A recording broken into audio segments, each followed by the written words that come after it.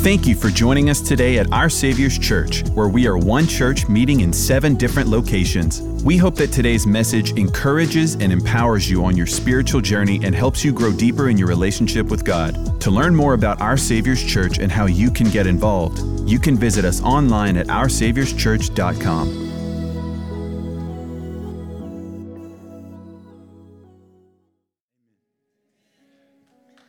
How's everybody today? Have you had enough practice saying Merry Christmas? Merry Christmas. Everybody's smiles working today? How about our hands? Hands are working. Good. Hopefully you'll use them. You'll use them here a little bit today. This is our Christmas season. We are in a Christmas series that we are entitling The Gift, knowing that Jesus is the greatest gift ever given to us. And last week, for those of you that were here, Dr. Scott, didn't he do an amazing job last week helping us kick off this series? He talked about just how God intervened in the earthly lineage of Jesus by sending him. He also intervened into our family dysfunction. And many of us have seen God move, and because of the relationship that we have with Jesus, our family lineage has been interrupted. How many of you appreciate the fact that the grace of the cross is greater than any sin in our family trees? Yeah. He also reminded us that because of Jesus, the sin in my family tree can stop with me. How many of you would say, Pastor John, I'm a first-generation Christian. I'm the first in my family to serve the Lord. Look at this. That's incredible. That's incredible. I love that. And today, as we continue with week 2, here's what we're going to find. The birth of Jesus is a very familiar story, and we're going to continue this story. And here's my goal for today. This is what I want to do. I want to help you connect that story to your story. I think there's some things in that story that'll help us see our story a little bit better. Today, we're going to play off this image of a wrapped gift. Can you imagine that? A wrapped gift. There's a box. You don't know what's inside, but there's some wrapping paper that are there. Be honest with me. How many of you, when parents put the gifts under the tree, you're the one that likes to go and shake it to try to figure out what it is? Some of you are like, I'm not admitting to that. There's no way. Right? You like to guess what's in there. The wrapping can fool you. And today we're gonna look at God's gift of divinity wrapped in Mary's womb of humanity. And we're gonna look at this gift that's here. And if you read the story callously, here's the conclusion that you're gonna come to. The world was a mess. It could not be fixed by man alone. So God found a righteous virgin and her betrothed man of character, and he gifted his eternal son to be born of her virginity, to ultimately become Savior of the world, and that he would fix everything that was broken in the world. That's the summary of the Christmas story that's there. And if you just read through it quickly, that's all you're going to pick up. But I need you to understand, when we look closer from Joseph's perspective, that's not the case. That's not at all what happened from Joseph's perspective. What do you mean, Pastor Don? What are you talking about? Listen, he came from a good family. He came very well respected. He had a beautiful wife-to-be. His world was already great. It wasn't broken. As a matter of fact, if you were to ask Joseph a few days before, he would have said, things are going pretty good. Things are going really, really well. And here he is with this beautiful wife-to-be. And I think to understand and set up a little bit, you need to understand, here in the United States, we have some traditions as it relates to marriage that didn't exist back then. In today's world, in our modern world, in the U.S., we have this period of time where a man and a woman get together and they date. How many of you are familiar with what I'm talking about? The dating season, right? The commitment level in a dating season is just relational. And then, like Beyonce says, if he wants it, keep it. He's got to put a ring on it. And so that man will come, and we go from dating to engagement. And engagement is not a legal commitment at this stage, but it's a very public commitment at this stage. I watch you while we're worshiping. Some of you single folks are looking at that left hand to see if there's a ring on it or not. And if you see that ring, you're like, well, God bless him. I'm going to look for somebody else. There's kind of a very public commitment that happens at that stage. And then we go and we all gathered around and we have a marriage ceremony. And at that point, that's when it becomes legal. right? So we've got this relational commitment that we step up at engagement to this public commitment, and at the wedding is when it becomes legal. In this ancient Jewish custom, it was a little different. It looked a little bit different. What happened was you started off, there was an arrangement that was made. Two daddies got together and brokered a deal. Some of you are like, wait, what's he talking about? They would get together. This arrangement would take place, and then they would agree there would be an exchange of resources that would happen. If you think about it, a daughter growing up in a household was able to provide a lot for that house in terms of upkeep and help and making sure that everything was taken care of. And when she got married off, one family gained and the other family lost. There was an exchange of resources that they would make to try to compensate for that. So right off the bat, you didn't have this dating period. There was an arrangement. And then they were betrothed. That man and that woman were betrothed together, kind of like an engagement, only here's the thing you need to know. It was very public, and it was legal at that point. Once that commitment was made, once that betrothal was there, that was a legal commitment. He started calling her wife. She started calling him husband. And then later on, they had the wedding where the relationship was consummated. When they were betrothed, they were fully married, but she was still living with daddy. When the wedding took place, when they were married, now she's living with her husband in a consummated relationship. So when you hear Mary and Joseph were betrothed, I need you to understand in this context, they were legally and very publicly married, but she was still living in her parents' house, not with him, and he had a house separate. Y'all follow me so far? All right, let's dig in and I'll show you. Here's what happens. They're betrothed. Joseph has a very public and expensive God family honoring relationship with Mary. He's done everything right up to this point. Look where our story picks up in Matthew chapter 1, verse 18. It says, "Now the birth of Jesus Christ took place in this way.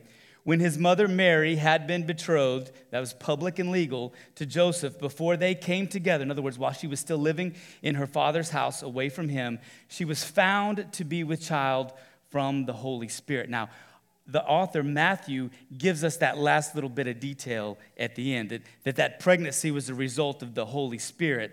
But that wasn't the initial understanding that Joseph had, was it? Scripture says she was found to be with child. How many of you know that's a problem? That's a problem. If it were today, he'd be calling Dr. Phil. He'd be looking for maternity tests. We'd be seeing this on the news. What's going on? What's happening here? Somebody hold up. What do you mean she's pregnant? I'm married to her. She's living with her daddy. Daddy, what happened while I was gone? This is a problem for him.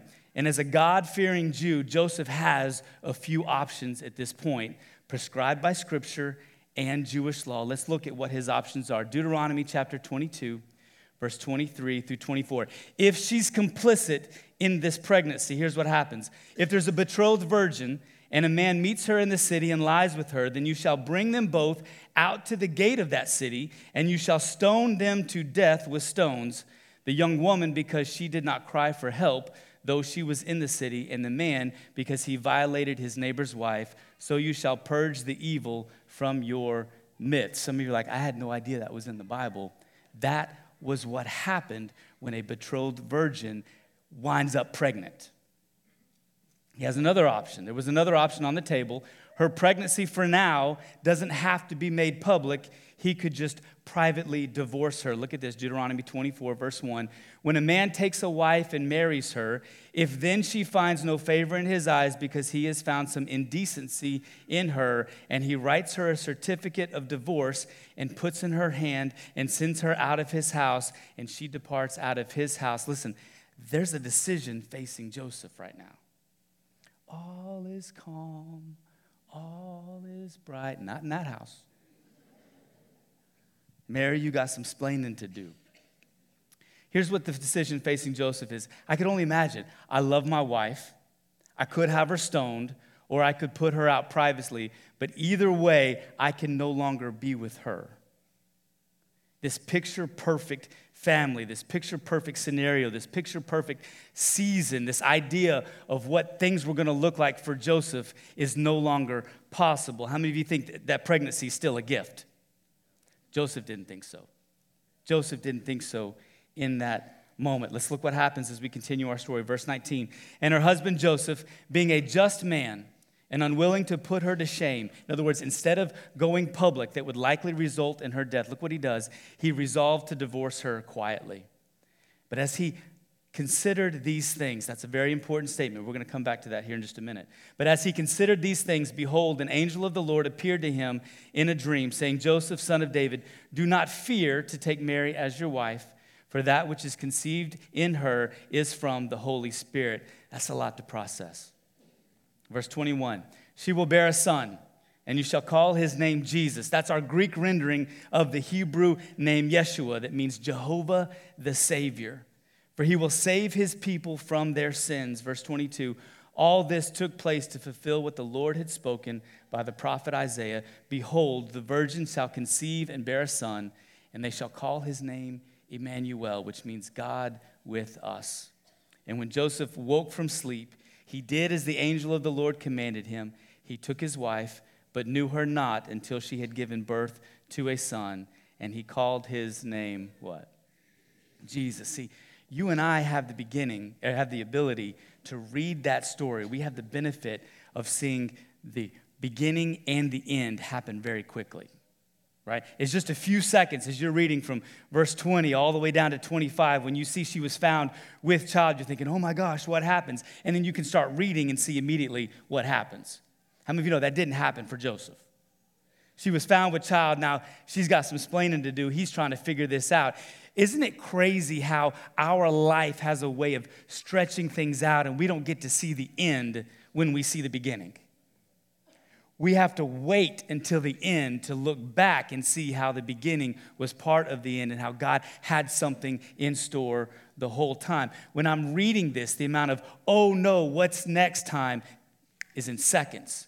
When I'm living it, sometimes it takes years to figure out what God is doing. Wouldn't it be great if you and I could see the end of our unexpected and unwanted situations at the same time we see the beginning?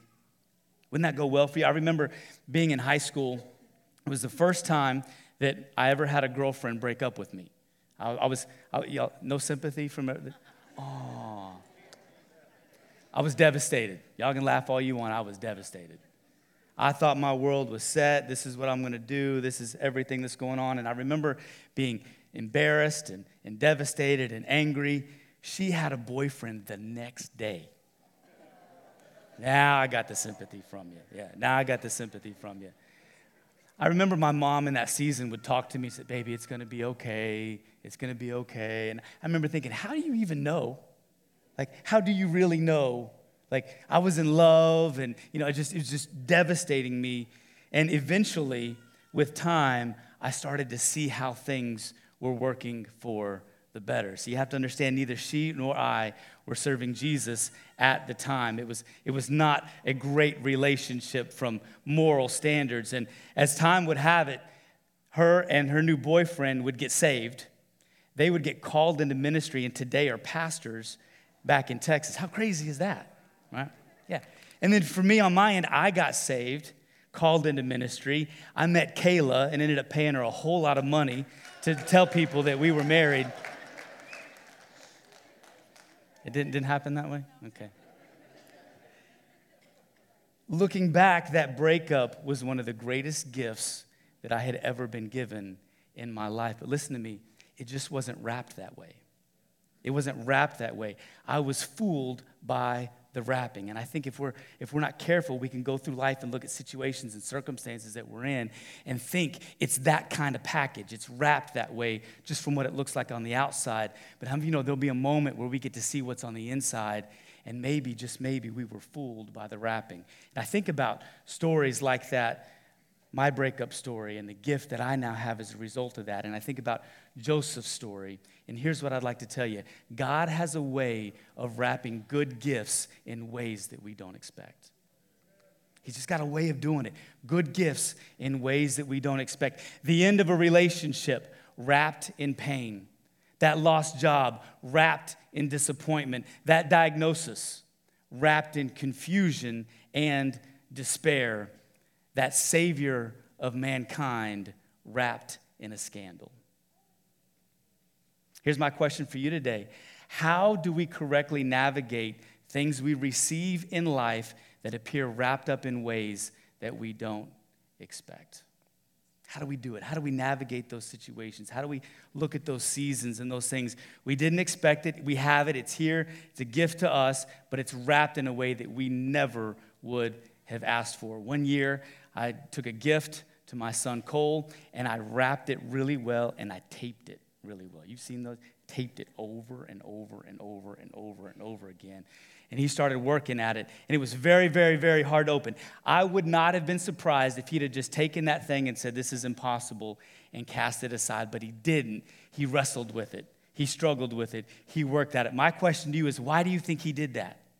Why do you think he was so intent on finding out what that gift really was despite the packaging? I'll tell you, it wasn't just any old taped up box. It was a gift that came from his Father. And he knows his Father gives good gifts.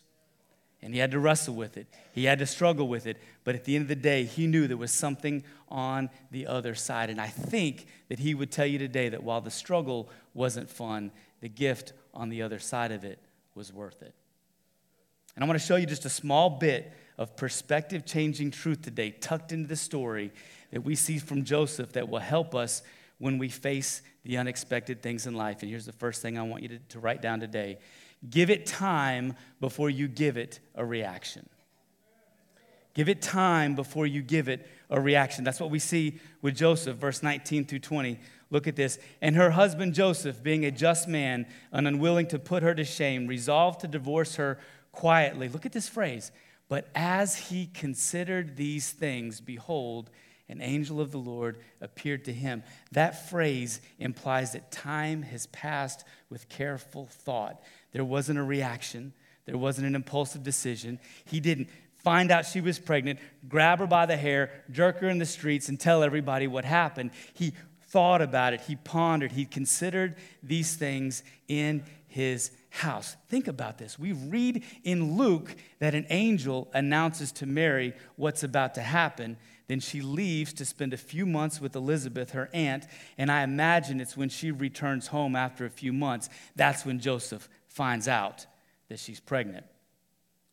God speaks to Mary on the front end of his gift, but God speaks to Joseph on the back end. Now, I'm sure there are times in our lives where God will meet us and give us a heads up of what's coming down the road. But my experience tells me more often than not, we get that heads up after the fact. How many of you found out more after the fact than you did beforehand? I think there's something in this story that we need to learn and take away. I've said this often. I can see God much more clearly looking backward than I can looking forward. Much more clearly looking backward than I can looking forward. Number one, I want you to give it time before you give it a reaction. Our second point today has two parts. Here's the first one. Fight the urge to go public. Fight the urge to go public. We can see very easily from this story, Joseph is a man of character and faith, not because Scripture says he was, but because of how we see he responded. He was unwilling to put her to shame. Essentially means this: he was unwilling to go public with what had happened. And here's the temptation. You do know you will always find someone to agree with you on social media. Hands down, guaranteed there will be somebody in the comment section that says, oh my gosh, I can't imagine. You should do something about that. It's not hard. Too many times, though, I see people display a lack of internal fortitude by seeking external validation from people they don't really know. Do I need to say that one more time? Misery loves company. And I've seen too many people go public on social media, displaying for the world their lack of internal fortitude, seeking external validation from somebody that they don't really even know.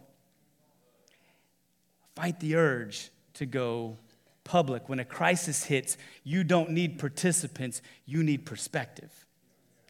You don't need people to rally around you. You need to be able to see it from the way God sees it. You're too close to it. You're too far in. You need that godly perspective to look out and says, I know it looks this way. I know it's wrapped this way, but there might be something inside of this if we can just get through the struggle. Our first part, fight the urge to go public. Here's our second part, wait for God to speak. Fight the urge to go public. Wait for God to speak. Remember, God told Mary on the front end. He told Joseph on the back end. And it was only after he considered these things that God spoke to Joseph. Some of us are thinking, God isn't speaking to me, Pastor Don.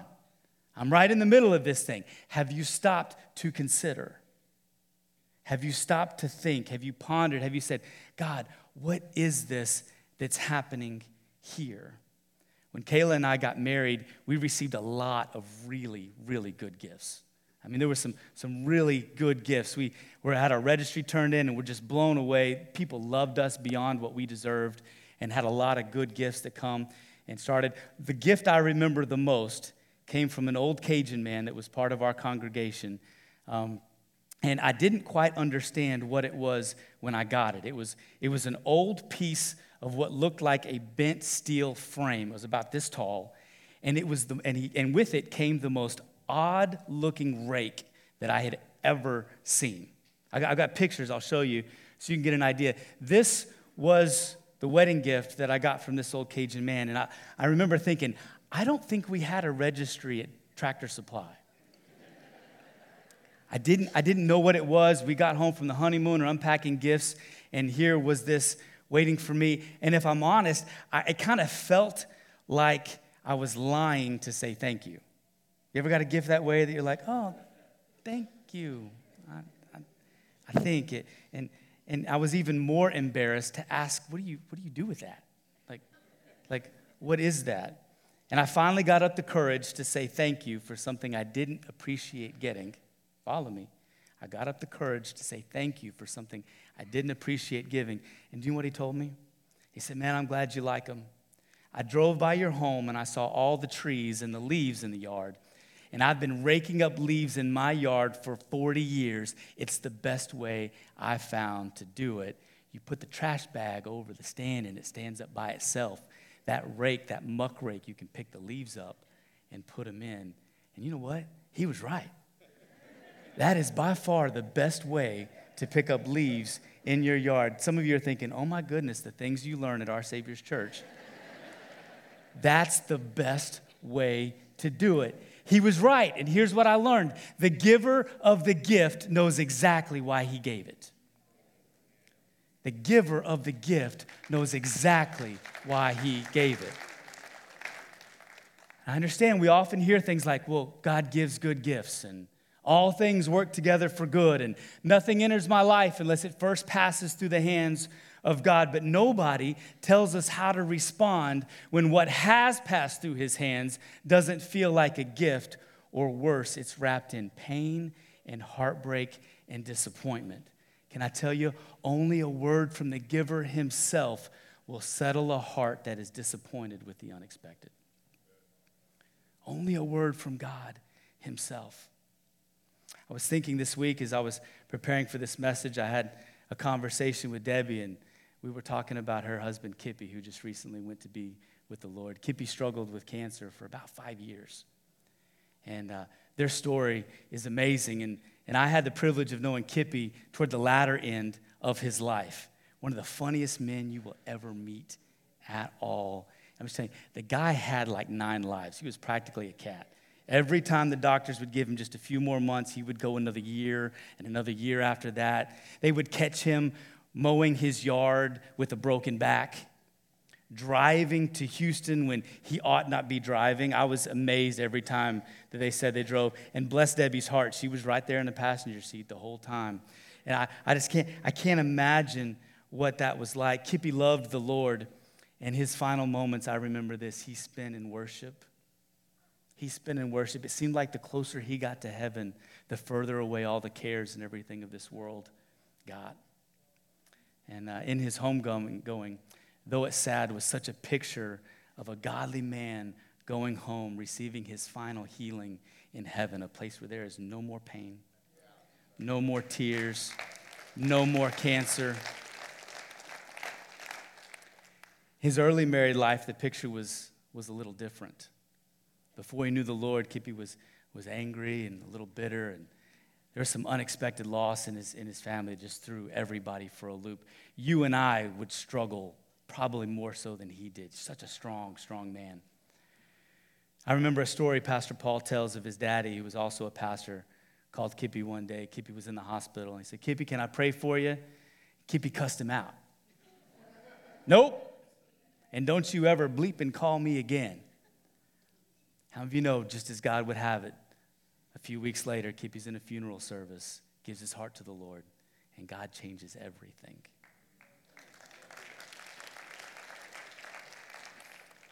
But life still has a way of bringing things that are hard to wrestle with. As my son was struggling with unopening that package and all of that, Kippy, as you and I do in our lives today, struggled with his relationship. I think we assume, maybe the way Debbie and Kippy did, that once you give your heart to the Lord, everything's going to be great, right? That there's not going to be any struggles and no more wrestling and anything else like that. And their marriage struggled, as many of ours do, as we're trying to understand, why did you give this to me, God? Why is things like this? Why do things look the way that they look? And I remember talking to Debbie and talking to Kippy about this struggle, and as time went by, things just continued to struggle. And I think Debbie had every reason to leave. 7 years ago, she would tell you their marriage was on the verge of divorce. And I remember her recounting the story to me. She said this. She said, God told me specifically not to leave him. God said, I'm going to chastise him, and he's going to need you. And those of you that know the story know it was about a year later that Kippy received that diagnosis that would ultimately take his life. And she would spend every single minute of the next 5 years as his primary care provider. All the trips, all the hospital stays, the drives to MD Anderson, sleeping on hospital furniture, tracking pain medications, praying for his healing. And she looks back on this season. We were talking just this week, and there was such fond affection in her voice, remembering those moments. And I started thinking to myself, how in the world could she look back on a season like that and feel that way about it? And then I started to realize the sicker he got, the closer they got together. The more she served him, the more he deepened and depended on her and deepened his affection for her. The closer to the end he got, the closer to God he became. And his passing has been very difficult on her and the entire family, as it would anybody. But I was blown away when she said recently, I think the cancer saved our marriage. Still struggling, still wrestling, her husband not here, knowing fully where he's at, but can look back on a season and I thought it was wrapped this way, but I really see how God had something else in store for our marriage. What causes a man and a woman in a difficult relationship to obey God and stick it out? What causes a wife to look back on a dark season and see the hand of God? I'll tell you what that is. She didn't just hear from God. She believed that he would do what he promised he would do. That will make all the difference in your life. Here's the third thing I would tell you today is we're talking about how do I unpack this? How do I not get fooled by the wrapping? I'm in a difficult season. I didn't ask for it. I'm hurting. It sucks. It's disappointing. What do I do? How do I do it? Here's the third thing I would tell you. Act on the truth of who you know, not on the pain of how you feel. Act on the truth of who you know, not on the pain of how you feel. Had Joseph acted on the pain of what he felt, he would have left Mary and the scandal of her pregnancy, and he would have missed out on the Savior growing in her womb. Look how our story ends. Matthew chapter 1, verse 22. All this took place to fulfill what the Lord had already spoken by the prophet. Behold, the virgin shall conceive and bear a son, and they shall call his name Emmanuel, which means what? I want you to think about that gift that you're having a hard time unwrapping. And I want you to remember this story. And I want you to remember Emmanuel, God with us. God doesn't give us gifts and then walk away. He gives us gifts and then intently stays with us and walks with us through that. How many are grateful for a God that doesn't just give things and then leave you to be by your own, but he walks with you every step of the way? No question, we serve a God that keeps his promises. But my question to you is, will you and I be the kind of people that acts as if we believe those promises are still true?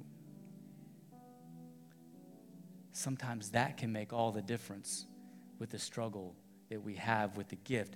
Will we stay firm knowing I serve a good God who gives good gifts? Matthew chapter 1, verse 24, look what Joseph did. When Joseph woke from sleep, he did as the angel of the Lord commanded him. He took his wife, but knew her not until he had given birth to a son. And then he obeyed what he was told. He called his name Jesus. The birth of our Savior came wrapped in a scandal. The saving of a marriage came wrapped in a cancer diagnosis. Don't let the wrapping fool you. Don't let the wrapping fool you. If you'll look, Jesus is present in our pain. I want you to remember this as you think about your situation today. Following God doesn't mean we won't have pain. It just means our pain won't lack purpose. There's purpose in it. Is there pain? Yes. Does it hurt? Yes. Would you have asked for it in a different package? Answer? Absolutely. But when Jesus is present, when the gift comes from God, when it passes through his hands, he doesn't promise it won't hurt, but he does promise it will be for your better. There will be purpose in the pain.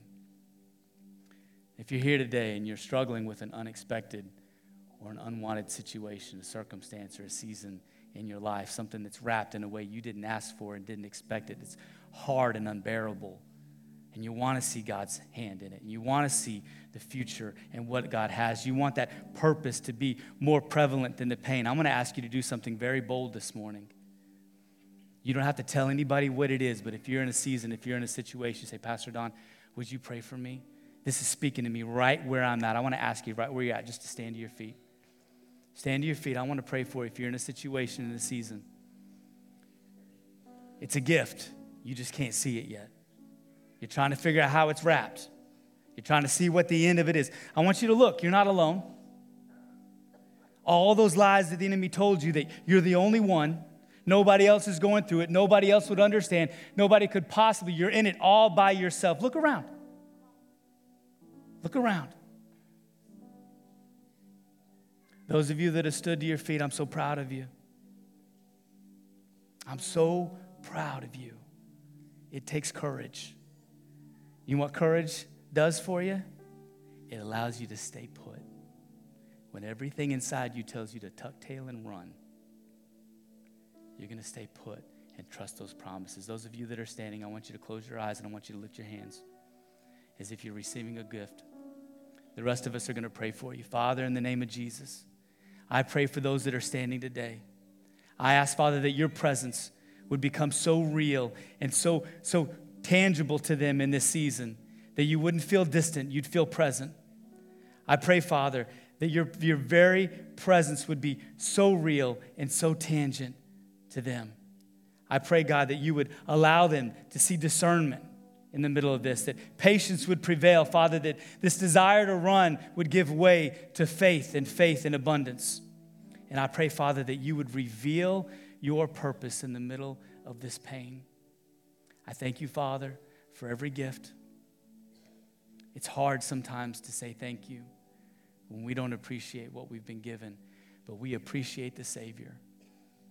So, Father, we say thank you for Jesus. Go ahead. Thank you for Jesus, who's so present, who's so real, who walks with us in moments like this to help us when we struggle. And I pray this over them today in Jesus' name. Amen.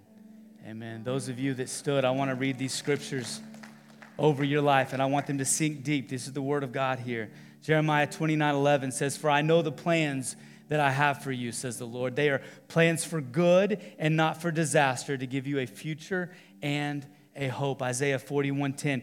Don't be afraid, for I am with you. Don't be discouraged, for I am your God. I will strengthen and help you. I will hold you up with my victorious right hand. And just 10 verses later, I am doing this so all who see this miracle will understand what it means, that it is the Lord who has done this, the Holy One of Israel who created it. You may be seated.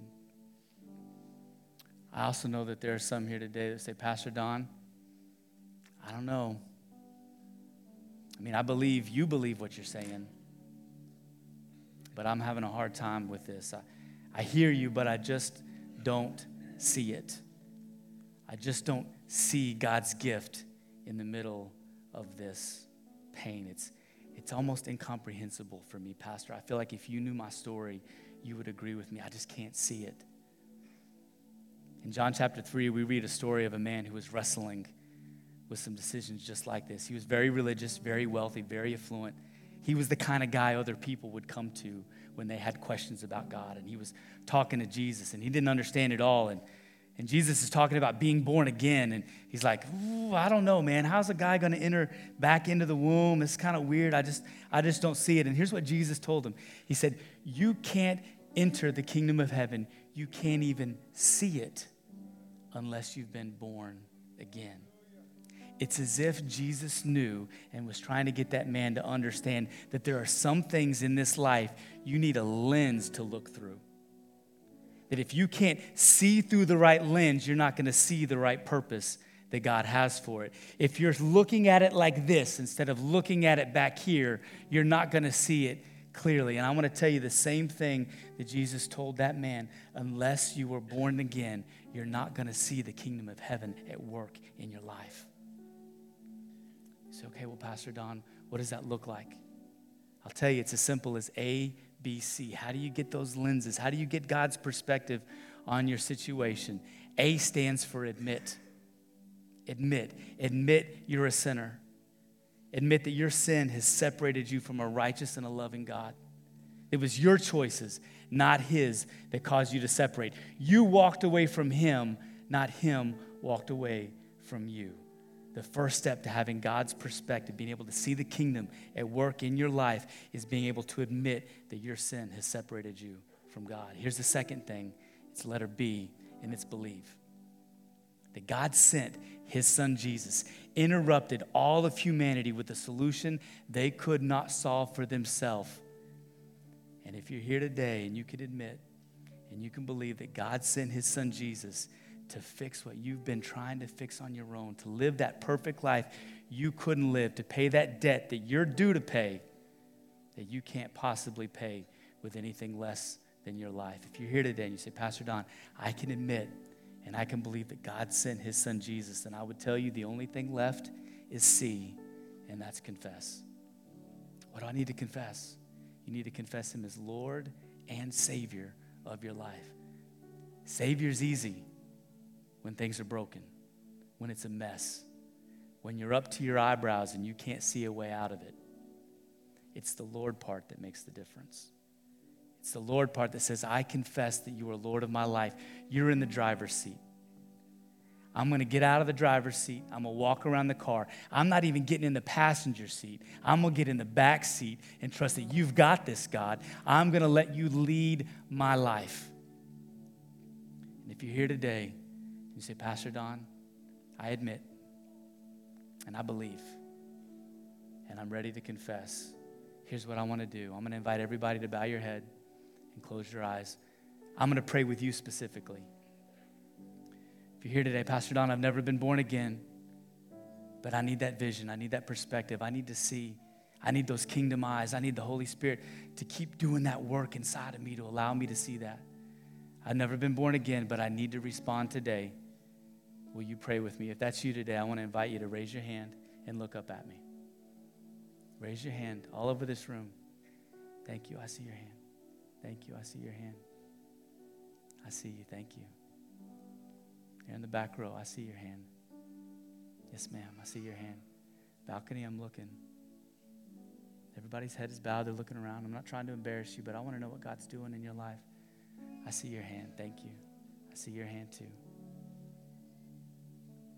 One more time this Christmas season, I want you to see the gift, not be fooled by the wrapping.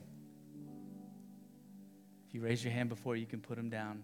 One more time, I'm going to ask, raise your hand so I can include you in this prayer. I didn't raise my hand before, but I'm wanting to do it now. Thank you. I'm glad I asked.